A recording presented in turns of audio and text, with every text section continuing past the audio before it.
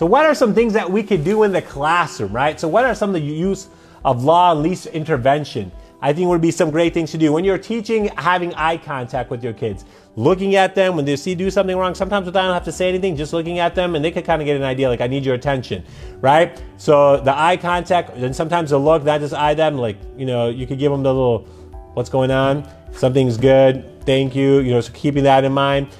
Gesture, sometimes going to kind of up to like, hey, tapping on the desk, like, hey, I need you to focus. Now, without saying too much, it could go a long way. Snapping the fingers, like, hey, I need your attention, Then they have to clap and follow you.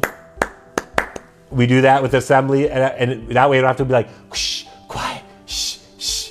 Just sometimes making the noise, and kids after some time will get used to it, right? Proximity, sometimes it's getting close enough that people know, like, hey, I need you to stop talking, and without really making a big scene so that people are like, I wasn't talking, just like, hey, just quiet, hey, I need you to focus. Call out the student's name. Sometimes you need to be like, hey, excuse me, Adam, Mary, can you stop? And just kind of go ahead and go from there. Shaking your head if you know something's good, just a gesture good, or like, hey, that's not good. Come on now, let's focus. Kind of look, with a smile, stop, and then say, don't worry about it. We'll talk about it later. Clear a throat, like, excuse me. That could go a long way. Sometimes it's flicking the lights, turning them off, turning them back on. Sometimes that just enough, just like, hey, what happened 2-3 times? Hey guys, I need your attention here, right? There's countdown 10, 9, 8, 7, 6, or 1, 2, 3, 4, 5, 6, 7, 8, or 1, 2, eyes on you, 3, 4. You have these little different things, right? Stay by the door, So you have these different kind of chants that people might have. Using humor is always great. Another way to kind of get their attention. Touch, just in the sense of just like, kind of tapping on their shoulder and so on and so forth plays a big part. And then sometimes it's something small, like, if it's a 2 seconds, and sometimes you have a child who needs fidgets and they're in the back, as long as they're not affecting anyone, don't have to call out. Not everyone's going to sit this way. And you have some kids who maybe have attention deficit where they just need to move a little bit, or they have to doodle, but they're listening to you. You gotta ignore that and understand that at the end, are they understanding, are they learning, are they still able to engage in the class? We had a child in the class who just have to move, and it was due to a medical reason. So we just put him on the back of the class, so that way, the kids in the front are not seeing him moving or getting up, and the parents were okay with it. So having that conversation and having that plays a big part. So these small things can go a long way.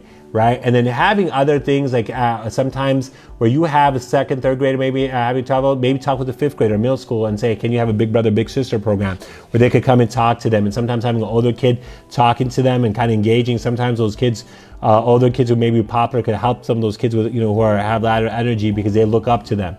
Right? Peer mediation. Having kids in your class deciding and seeing to resolve small problems, everyone who feels are fair individuals. Having sometimes high school, college students come in and tutor after school and talking to some kids that struggle, that's there. Buddy reading with the upper grade class could go a long way at building that relationship.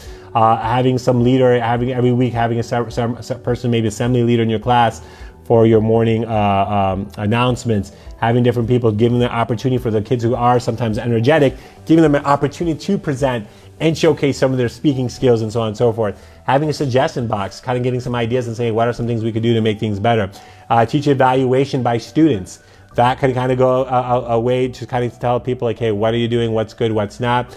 And then taping yourself as a teacher. Sometimes you'll realize when you're teaching, man, I say this quite a bit, or I'm always looking at this side of the class and not this side. Then you start realizing, wait a minute, or maybe I'm always calling out that kid and, unnecessarily being really too picky on him about what he's doing.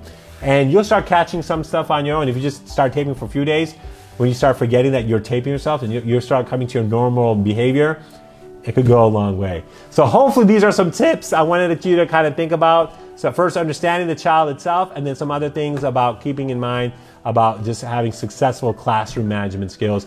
Great job. Hopefully keep up the good work. And again, there are going to be tough times, but just never give up on these individuals and work, by yourself in the classroom, but with your other fellow students, fellow colleagues, administration, and parents.